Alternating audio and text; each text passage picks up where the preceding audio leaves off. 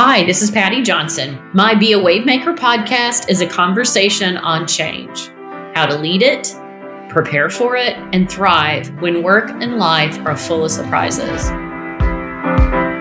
I'll have Wavemaker guests join me and we will share ideas, tips, and strategies you can use now. We all want to build resilience and increase our confidence in ambiguity. This conversation is where we deconstruct these topics to give you real-world insights so you not only welcome change, but initiate it. I hope you'll join us. Hi, everybody. Welcome to Be a Wavemaker, Conversations on Change. I've always been really interested in that crossover capability between entrepreneurs and anyone who really wants to start change, do something different. Think about entrepreneurs. They are able to see things that don't exist. They make decisions without having all the answers. And how do they do it? They also find a way to face their fears, stepping right into the unknown, a lot of uncertainty, and yet off they go. So I think this conversation should really bring up some good ideas if you're thinking about change and how do I go at it. Some great lessons here from Rusty Shelton, CEO of Zilker Media. I think you'll really enjoy it. Hey, everyone. Welcome to Conversations on Change. And we've got a great one today to dive into this whole topic of how to be a wavemaker. I found that really entrepreneurs have it down. I really think that people that have that entrepreneurial skill, ability to create a business, know instinctively how to actually create change and start change. So I have the perfect guest with me today, and that is Rusty Shelton. And welcome, Rusty. I'm glad you're here. Thank you, Patty. Glad to be here. Okay. Yeah. Let me just tell you just a little bit about Rusty so you kind of know who he is as we dive into this conversation. So Rusty has been really successful in marketing and a successful entrepreneur from a really young age. In fact, spoke at Harvard on the changing world of PR and marketing when he was only 23. He's a little bit older than that today, but started very, very early. And the thing that's interesting is he has been a founder of two very successful businesses, started Shelton Media and actually sold that business in 2016, is now the founder and chairman of Zilker Media and publisher of Forbes Books and an author. And you can find Rusty's books, two of them. They're very good. I encourage you to check them out. Authority Marketing, How to Leverage 7 Pillars of Thought Leadership to Make Competition Irrelevant. Who doesn't need to know that? A co-author on that. Also a co-author on Mastering the New Media Landscape. Also, Rusty spends a lot of time speaking, writing, being that thought leader on how to actually build your personal brand and thought leadership. And so what did I miss, Rusty? What did I miss on your story? Well, I think you nailed it there, especially the he's not that young anymore part. I think it's especially accurate there. No, I didn't mean that. Okay. I want to also, before we dive into this topic, I want to just kind of connect how Rusty and I know each other because it's kind of relevant to this conversation. So when I wrote my book, Make Waves, a few years ago, Rusty and his team really helped on the marketing, getting the word out. What's this book about? Who's it going to help? And worked with me very closely on that. So he knows a little bit about this whole wavemaker concept. In fact, I don't know if you remember, Rusty, you told me probably now about almost 5 years ago, you need to do a podcast on wavemakers and feature them. And it took me a minute to actually get it going, but you did give me that advice a few years ago. You're such a natural for it. I think it puts you in an environment that, has been a big key to all of your success, which is just the ability to really connect with people. But yeah, I remember you had one of the best book launch events that I've been to there at SMU. That was a lot of fun. Thank you. With that launch. I'm sure a lot of your listeners were there that evening, but that was a real fun one. Yeah. And you came up from Austin, so I'll be eternally grateful for that. So thank you. So now you have some context, right, about, Rusty and how we know each other and the connection to change. So let's just dive in. So you seem like you really became an entrepreneur pretty early in your career. So was it a plan? Was it a calling? How did that come about? Well, it felt really early in my career. I started my first business at 29, but I think by today's standards, I almost feel like that was, later than a lot of people are getting going now. I actually look back and I'm really thankful that I was able to spend so much time early in my career, really building relationships, learning things to do, things not to do. So I graduated from University of Texas back in 2003. And while I was at UT, Patty, I did an internship at a book PR company here in Austin. Loved it. Really, really enjoyed it. And at the time, my high school sweetheart and I had been dating for 5 years. I had promised myself I was not going to ask her to marry me until I had a job secured post-college and could support us. And so at the end of my internship, which was junior year at UT, I went to the owner and said, hey, I'll work for free my senior year if you guarantee me a job when I graduate. Nice. And so that was a pretty easy decision for him. And so he said, sounds great. So I was able to go ahead and get the ring and ask her to marry me. And I started my career there as a publicist back in the day where, we were cold calling producers and try to charm them into having an author on their radio show. And so really kind of think back to that older media environment, book review sections in the Dallas Morning News, authors on TV, et cetera. So at that agency, I moved up. I was managing director there after a couple of years. And my job was to go out and build relationships with publishers and agents. And we did all of their PR and did it really well. And, we were fortunate enough to work with some really well-known authors. And I just loved it.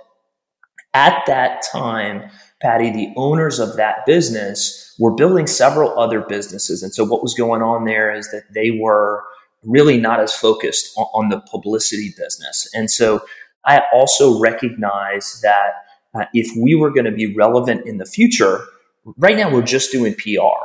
And the authors we're working with, they need somebody to help them with their website. They need somebody to help them with their social media. There's a lot more than just PR, right, that goes into it. And so I went to the owners and I said, hey, we've got to start doing this stuff. We've got to start doing websites. We've got to start doing social. We've got to think bigger on the branding front. They didn't want to do it. They wanted to stick in that PR lane. And so my wife and I talked about it. And this is when I was 27 years old. And I decided that I was going to go out and get approved for an SBA loan and make them an offer to buy that business. I had no business. I had zero business going to get an SBA loan for $900,000 and making an offer to buy that business. I think we may have had 10 in the bank at the time. And so thankfully, they believed it was worth a lot more than what I was offering for it. And so they turned me down.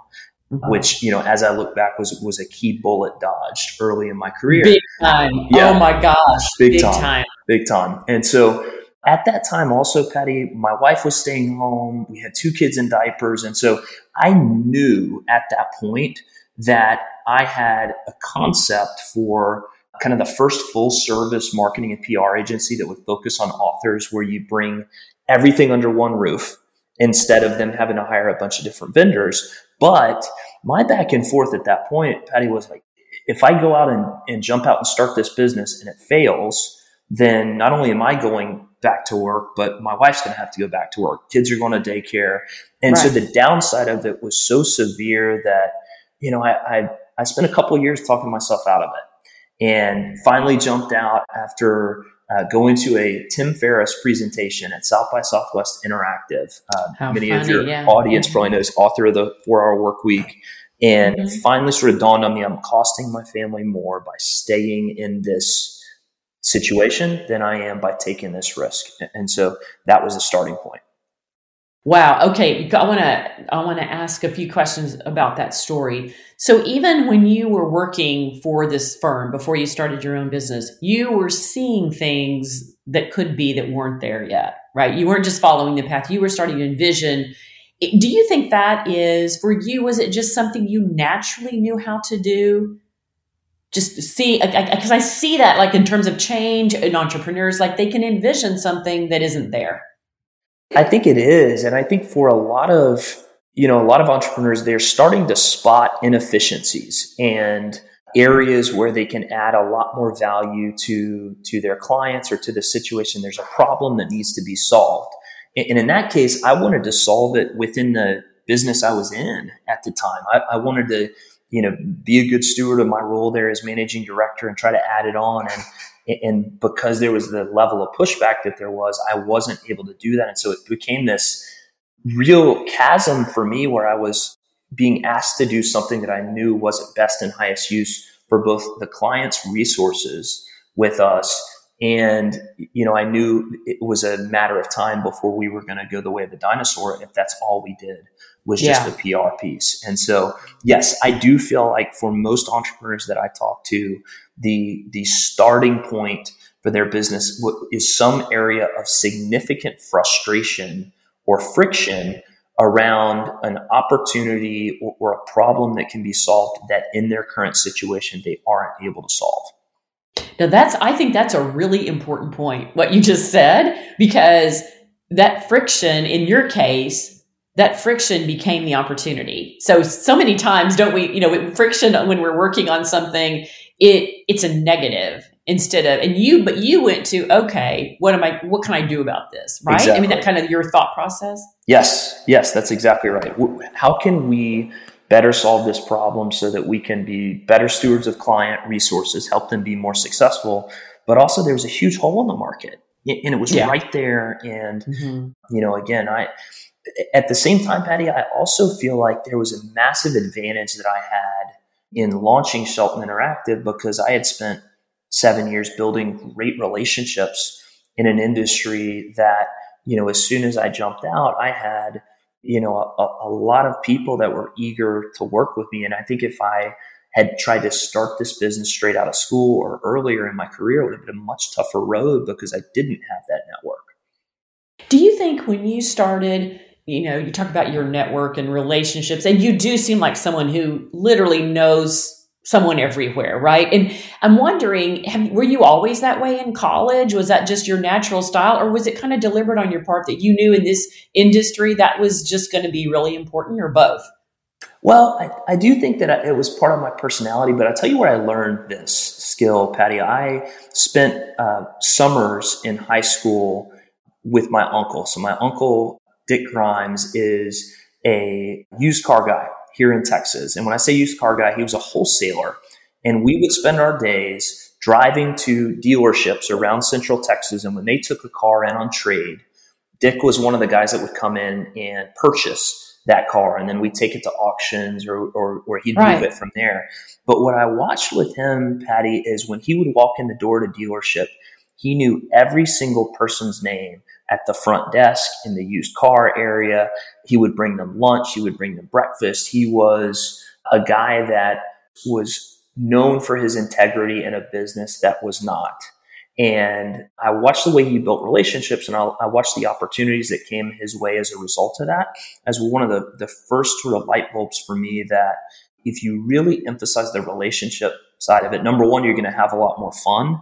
But number two, the things that come back your way in terms of helping you grow your business are significant. And so that was one of the things that I loved at sort of throughout my career is if you build a great relationship with somebody, you don't just have a friend and a client, but you have somebody that hopefully for the next 20 years is driving lead flow for you, is opening doors for you. And so I am a massive, massive, massive advocate for people approaching relationships with an emphasis on how can I help the other person, whether anything comes back my way or not. And typically it does in spades.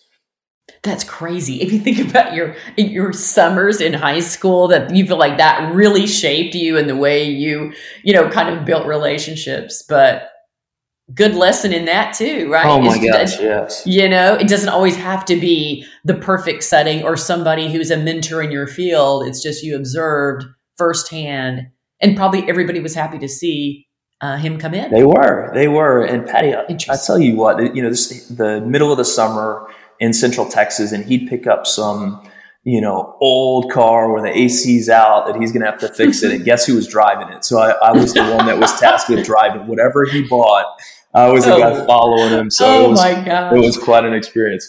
Oh, I bet. But I love that because, I think, you said you're naturally able to build relationships and so on, but you also watched someone do it well. So we can all learn from other people. And I think so you're kind of talking about a blend of both. Okay. Another question for you that I think really relates to this topic of change that we were talking about. When you started this business, boy, you took a leap of faith, right? You even fairly young and said, we're going to make a go of this. I'm going to try to build this business, even though at that point you knew you'd learned a lot. How did you build that confidence to say, I'm going to take a leap and we're going to see how this goes? My wife was a big part of this, Patty. I mentioned to you that I was, I had a lot of back and forth as to whether or not, the job I'm in is really good. I'm getting paid well. My wife's able to stay home. We've got everything we need. And so is this urge for me to jump out and try this something that, like, is this selfish of me to want to do this? Is this an ego thing? Why? And understanding how significant the downside was. And the thing that finally got me over the edge on that, Patty, is my wife kept telling me, what's the worst that can happen? What's the worst that can happen if we go out and try this and it doesn't work, right? Then sure, we're both going back to work, but we'll try it again and we'll be back to where we were. And so the thing that really gave me the confidence that I could do it was her repeatedly pouring into me that you're going to crush this. It's going to be successful. You can do it. And I'm right there with you. And so I think for a lot of people, I feel for people that don't have, number one, that kind of advocate in their corner. But number two, I think it's such an important thing to be on the same page with your partner on the decision that's made, because there's so much that has to be coordinated and there's so much that has to go in the same direction. And so if you're not aligned on that front, it just doesn't work. The other big thing for me coming out of the gate that I think was a really big advantage is we were early to a market that I knew was going to continue growing. In other words, 11 years later, it's still early, in my opinion, in the space of building thought leadership, using individual brands to build trust and provide on-ramps back to businesses. And so I think another big advantage is we were a really different value proposition than everybody else that was in the space. And that helped a lot. The last thing I want to say, and this is super tactical, but if you've got people listening that are either early in their entrepreneurial career or thinking about going out and starting that business, one of the best things that I did, I made a list. Okay, who are the entrepreneurs that I know that I think have done it right, that seem to be enjoying themselves, that seem to be, in a really good place with their families. And I took every single one of the 7 that I identified out to lunch. And I sat there at lunch and I wasn't asking them for money. I wasn't asking them for open doors or referrals. I was interviewing them about their journey and trying to learn about the things that they wish they'd have done different and the recommendations. But what happened after I did that, and this wasn't the intention of it, but what happened is all 7 of those people then bent over backwards to look for ways to help. And right. And so I think for people, if you can get down this road and talk to other people that, have made the mistakes, both Patty and I have made millions of mistakes in our entrepreneurial journey. And we love talking about them because we want to prevent other people from making the same mistakes. But that was a really, really effective tool for me. I did the same thing, Rusty. I mean, when I started my business, I'm not a big risk taker. And so that, honestly, I bet I talked to 25 people. I talked to people that had built businesses. I talked to people who had, created, sales teams and been really successful in big organizations.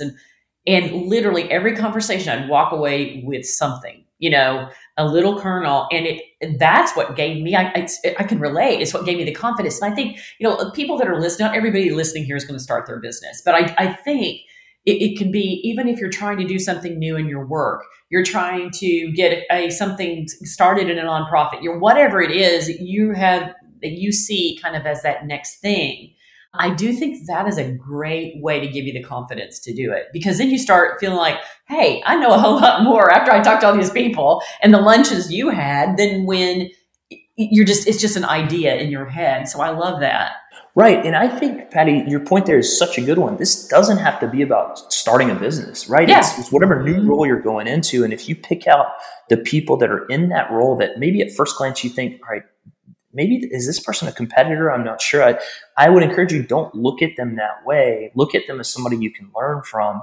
And the thing that I think a lot of people discount, Patty, is when you ask somebody to go to lunch and you spend that kind of time with them, it's one of those things for people that makes them feel really good and really valued, that you thought highly enough of them to ask them those questions. It's an honor for many of them to do that. I always encourage, Patty, I know you've got kids that are coming up through college. Mine are a few years off, but when I talk to college students, the thing that I recommend that they do to get the best possible job in the space that they want to be in is not to push resumes like everybody else is doing, not to do the same old thing, but going into your junior year, make a list of the 25 founders and CEOs in the vertical that you want to work in, whatever that is. And instead of going to them and asking for something, go to them and say, I'm doing an interview series on my LinkedIn page for people that are absolute leaders in the space of engineering or in the space of PR or whatever the vertical is. Whatever it is. And I'd love to interview you for that. And what happens, number one, you're going to hear back from the CEO almost immediately. Number two, you are going to build a relationship that's focused on value first for them. And a lot of those people will turn around and look for ways to open doors for you. Yes. So if you can flip it, I think it can work really well. I think that's true. And, I hear so many people say, oh, gosh, I don't really want to bother them. I don't. And I think your advice here is so important because I think anyone who's had any success asking for just, like you said, I'm not asking for anything other than your wisdom, other than your advice, your perspective. Most people are happy to do it. I mean, like you said, probably are glad to be asked if time permits. It doesn't always. No, don't be offended if they can't make time. Right. But I think that is such an important point. In a way, you get smarter. You build relationships, get smarter. It's just there is no downside. Which actually, that's that topic of downside. I love the question your wife asked you, which I think is really important for anybody. That what's the worst that can happen? What's the worst case scenario? And how that gave you confidence. It's such a disarming thing when you actually just put it on the whiteboard. What is the worst possible thing that can happen here? And in some situations, there's a really bad thing staring at you from the whiteboard. But in most situations, it's something that's manageable. And the upside is dramatically more valuable than whatever that little downside might be. But that piece of it was really important. But at the same time, Patty, the reality that I was thinking about was, we still got to make the mortgage payment. We still have to. And one of the advantages I think of really both of our businesses is the early onset of the business didn't require, I wasn't buying a warehouse. I didn't have to buy a bunch of inventory. And so absolutely, it was an easier runway coming out of the gate, but you still have to be really, really thoughtful about it. And as I look back, the difference for that business was not me. I made about every single mistake that you could imagine a new entrepreneur making with that business. But we were so blessed with such good people. We built a really good culture there. We had great clients. And I think we're in the right place in the right time with the right model.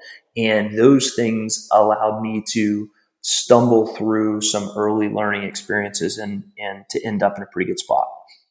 Yeah, absolutely. And I think, I know when I started my business, I sort of did the brain experiment. This is going to be an experiment for 1 year. At the end of this year, I'm going to know if I can do this or not. And so I think that coupled with this, what's the worst that can happen, can help you feel more comfortable. Because not everybody likes to make the leap. A lot of people like to know the answer. I want to know this is going to work. I'm a perfectionist. I want to make sure this is going to go the way it's supposed to go before I go try this thing. And I think, some of these things we're talking about can really help you, kind of reframe how you think about it. So I want to talk about, because our topic here is conversations on change. If you think about somebody who is trying to start a change, it could be in their work, it could be in their community, start a change or just be more confident, given your skills as an entrepreneur, what has really worked for you that would fit that audience too? What do you think has really been kind of those secret ingredients that have made you successful? I think anytime you're wanting to spark change, number one, people have to know that you're doing it for the right reasons. Okay. In other words, people need to believe that the reason that you are wanting to spark this change is something they can get behind. It's a mission. It's for the broader good. And so one of the things that I always encourage people to think about, Patty, is if you want to educate people, if you want to create change, if you want to get a message out, you have to earn the ability to do that by building trust with people. And so I think for a lot of leaders, for a lot of entrepreneurs, for a lot of people that want to spark change, the missed opportunity that I see time and time again, Patty, is they don't focus on the importance of building trust with their audience at scale. In other words, they may be communicating that change on a one-to-one basis or a one-to-few basis with the people that are lucky enough to get in the same room with them, or maybe be in the boardroom with them, or maybe work with them on a direct basis. But in this environment, you have to be able to build trust on a broader level. And so understanding the importance of, if I've just heard you give a speech at a conference and I was super impressed with that speech, and I want to go out and talk to other people about this message that you just communicated. Well, right. One of the first things that I'm going to do when I refer you to other people is they're going to go look and Google your name. They're going to go try to figure out, okay, who is this person? And I think for a lot of people, they discount the importance of being intentional about the image that's created around themselves online, and whether that is, what comes up in a Google search, whether that is, a LinkedIn profile and the messaging around that. And I often advocate, if you want to spark change, the starting point is you have to position yourself as someone people should trust to teach them on that topic. And the big shift, and we can go into the weeds on this as much as is helpful, encouragement for people is to position themselves not as an operator with something to sell or market, but instead as a mission-driven thought leader with something to teach.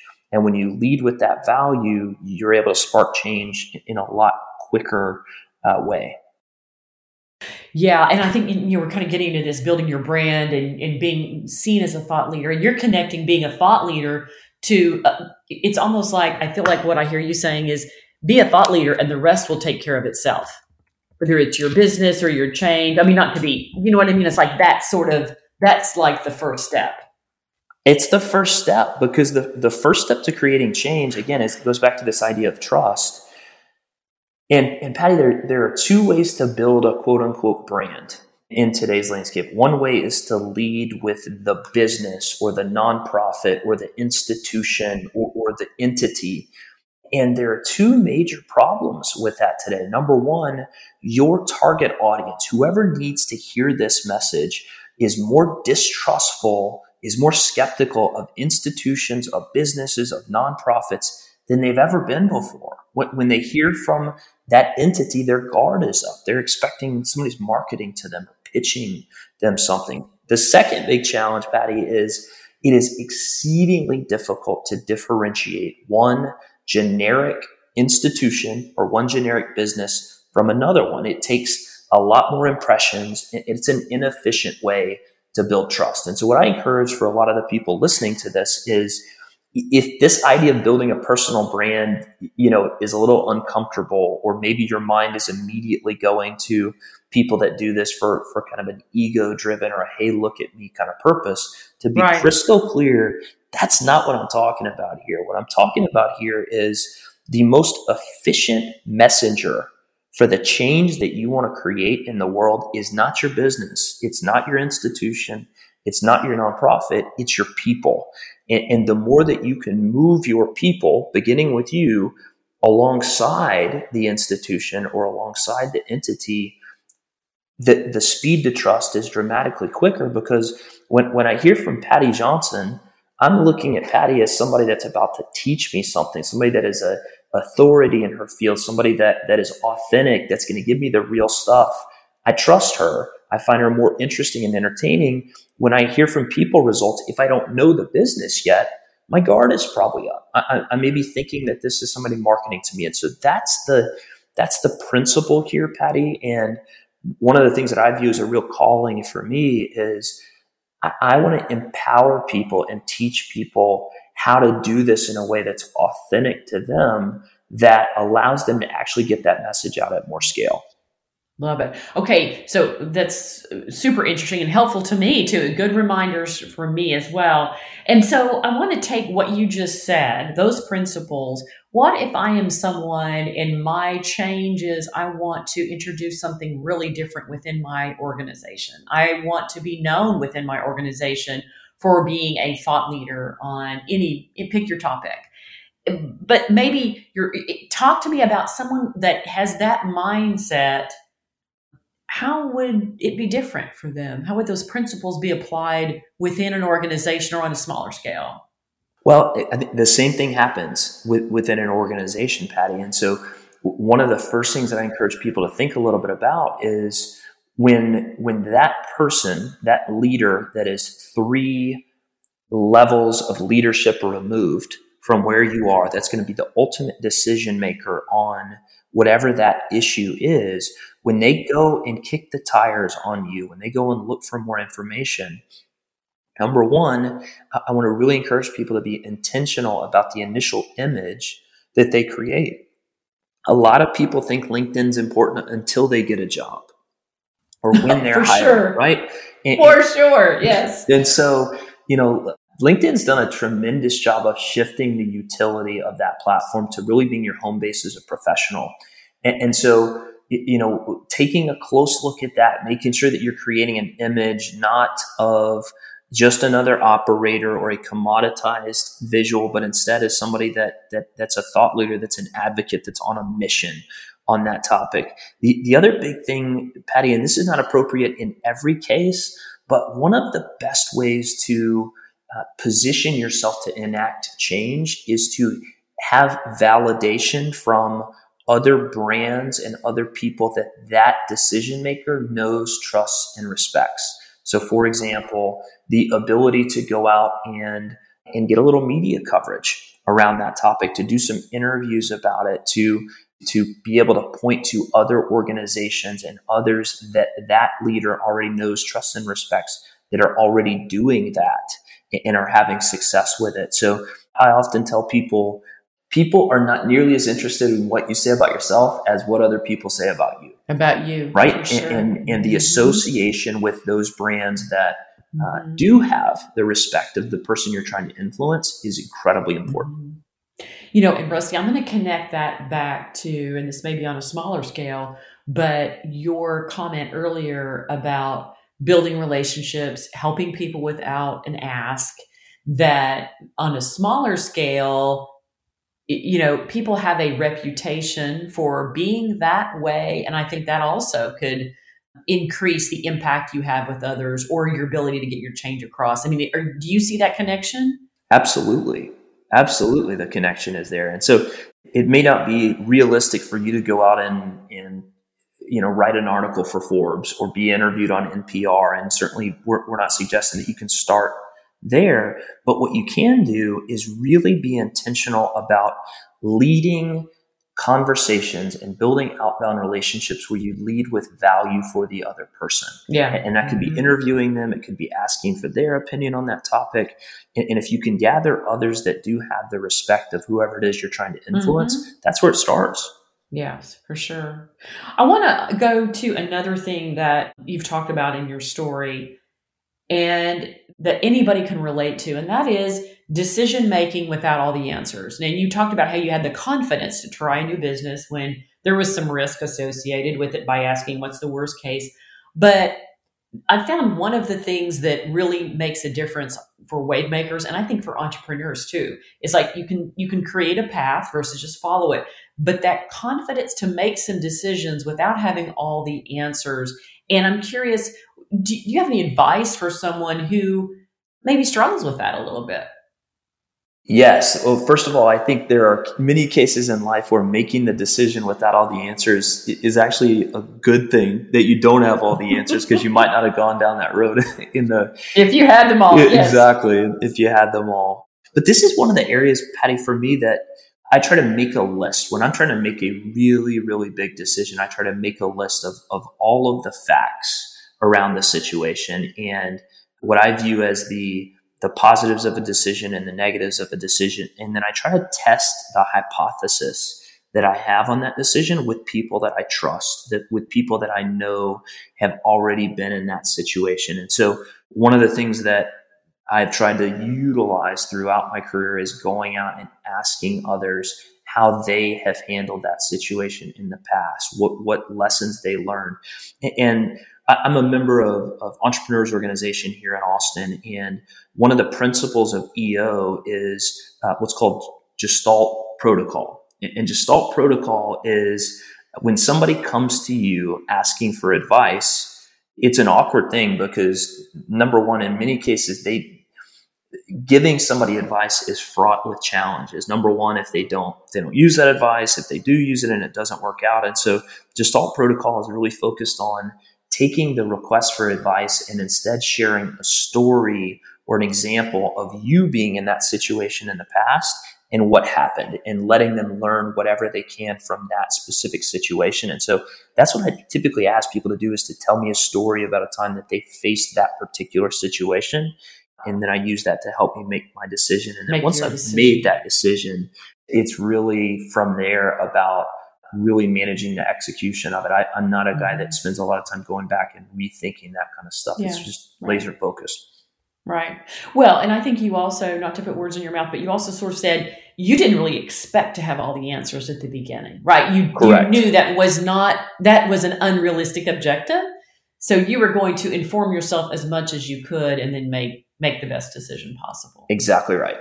Right. Okay, gotcha. Because I think that's a hard thing. I mean, because I also think we talk a lot about this within our team, about that ability to see something that doesn't exist, create the path versus just follow it. And I'm curious for you in terms of, you started the business, you're figuring out, okay, how do I work my way through it? How did you progress that change, if you will, of this growing your business?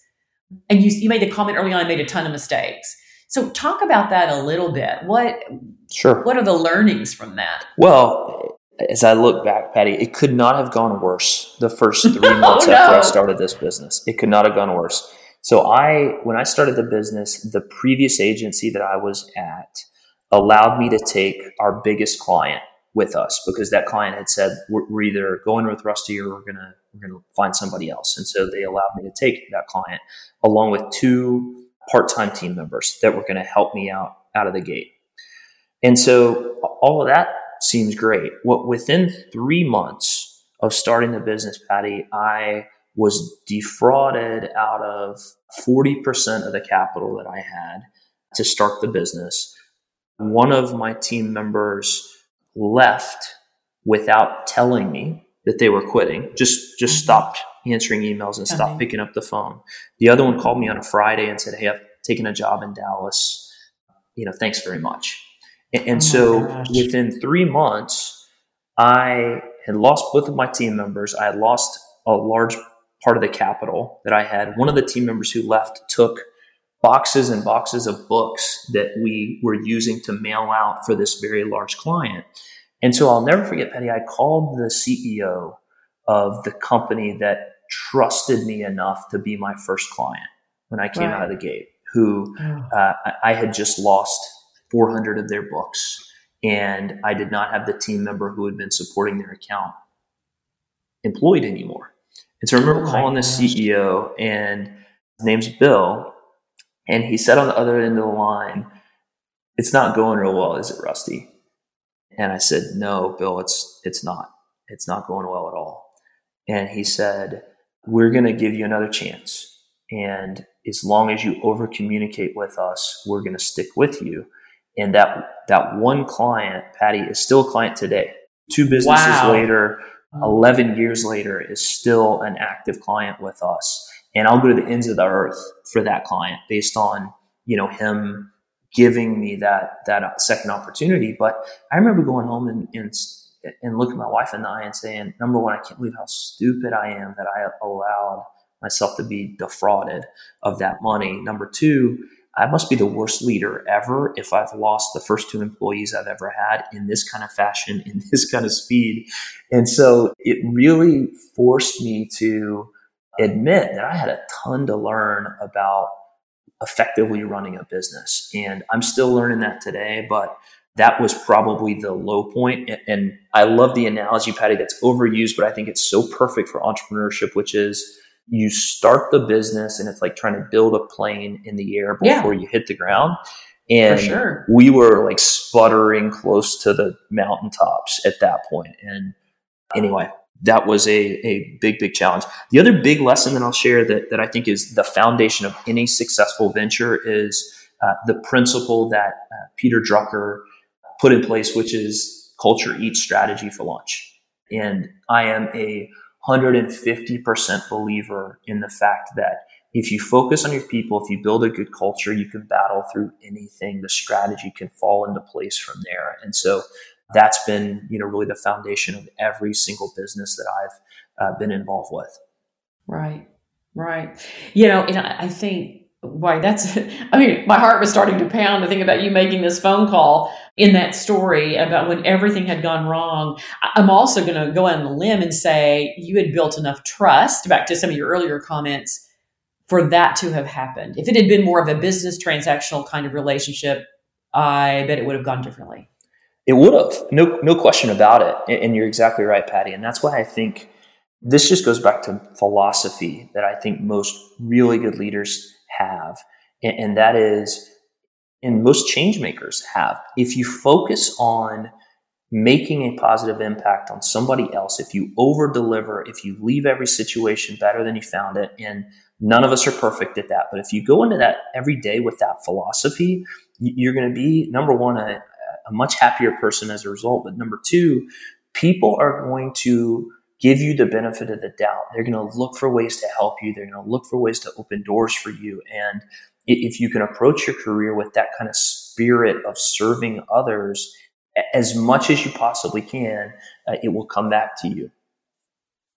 Right. And I also think about, just listening to your story, the fact that you quickly went to, I have a lot to learn, instead of, finger pointing or focusing on all the negatives. I mean, I'm sure you felt like I gotta hit resync pretty quickly and get going.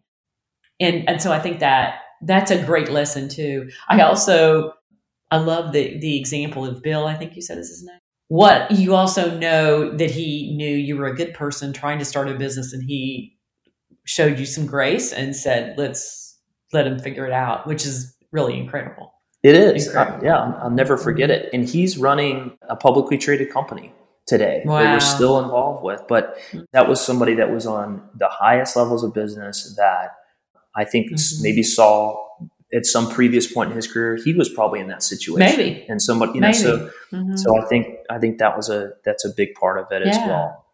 And what an impact he had on you. Yeah. Well, okay. In spirit of time, we're almost out of time, but I do want to close, Rusty, which by the way, we could continue talking for an hour, but I'm going to stop. But I want to ask you the questions I ask everybody at the end of a conversation. And the first one, you've hinted at a few of these, but the first question, what do you know now that you wish you had known then? Well, I think the biggest thing for me, Patty, is I wish I'd have known then that the journey is something to be really enjoyed along the way, and those ups and downs, rather than, I think I overdid it a little bit early in my journey as an entrepreneur in terms of just thinking I got to work 50, 60, 70 hours a week to over ensure that this thing goes the right way. And I got to involve myself in every single call and every single client engagement. And what ended up happening there is it went really well, but I burned myself out early. I spent less time with my boys when they were young than I wish I had. And so, and probably those things may have helped contribute to some of the early success, but I think I could have done it in a way that I enjoyed the ride a little bit more early on. Gotcha. So that would be a big thing, is people that are getting started, try not to stress so much about the day-to-day ups and downs. And I know there's plenty of that to go around. If you can just stay focused on where you're going and enjoy the ride a little bit more, that would be the biggest thing for me that I'd like to sort of shake myself by the shoulders and encourage myself to do that. I love that. And, that also relates to being in the moment, not, kind of lifting up a little bit too, and having a little perspective. So I love it. Second question. What are you reading, watching, listening to that makes you think? Well, for me, the biggest book that I continue to go back to again and again is a book that we promoted called The One Thing. This is a book that was written by Gary Keller and Jay Papasan. And the central question of that book, which I think to me is perhaps the single most important question we can ask ourselves each day as it relates to productivity and results, is what is the one thing so that by doing it, everything else is either easier or unnecessary? In other words, what is the high leverage activity? If I want to enact change, if I want to grow my business, if I want to make my marriage better, whatever the issue is that you're trying to meaningfully move forward, if you can ask yourself that question, what's the one thing so that by doing it, everything else is either easier or unnecessary, it really allows you to focus on the high leverage activity. And so I continue to go back to that book as I continue to work with my team to grow Zilker Media and Forbes Books and the other entrepreneurial ventures that I'm involved with. And I think for me, it makes me question every single day whether or not I'm doing the best and highest use of the high leverage activity. I love it. And I have that book. I read it. Maybe at your I don't know when it came out, but I have it. I need to pull it back out. Great book. It is a great book. And it's The One Thing. So that might be something, if you're listening, you want to go pick up, because it sounds like it's a very principled base. Start there and the rest gets easier. Patty, I have one quick question for you. Yeah, for sure. You, just going back to this idea of making the jump as an entrepreneur, you were a senior executive at Accenture. You built a fantastic career there. You made the jump. What was the thing that pushed you over the edge to making that jump? I would say a blend of professional and personal, which is I could kind of relate to your story, because I had, again, at that time, boys were younger, but yet I was still ambitious. I still wanted to do all this stuff, but I couldn't put it together in that environment at that time. I was in a global role, traveling more than I wanted to travel. And it helped me just kind of grab hold of my life and kind of put it together in a way that I wanted to. But boy, I'll tell you, it was not easy, because I'm not a big risk taker. I'm planful.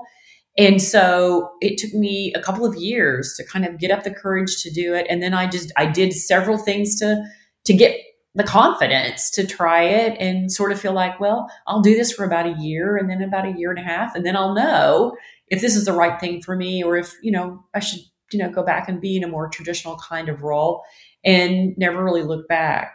But yeah, so thank you for asking. But I can relate to your story, that it was a blend of factors that were all kind of in the pot, that you stir them all together, but trying to kind of do things the way you wanted to do them. And I still feel that today. Obviously the boys are older, just graduated from college and married, but I still feel that desire to kind of have what we call scene control of, a life that you want. And it's stressful, and yes, there's a lot of stuff, but that's really the main thing. Well, I think it's an interesting similarity for those listening that are like Patty and I, where we're sort of, we are entrepreneurs, but it took us a while to get there, and we're not maybe as bigger risk takers.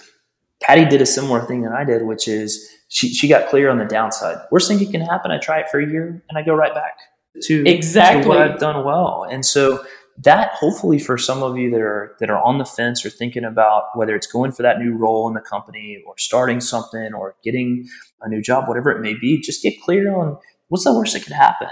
And if you give yourself some guardrails on that, a lot of times it will actually give you the kick out of the nest that you need.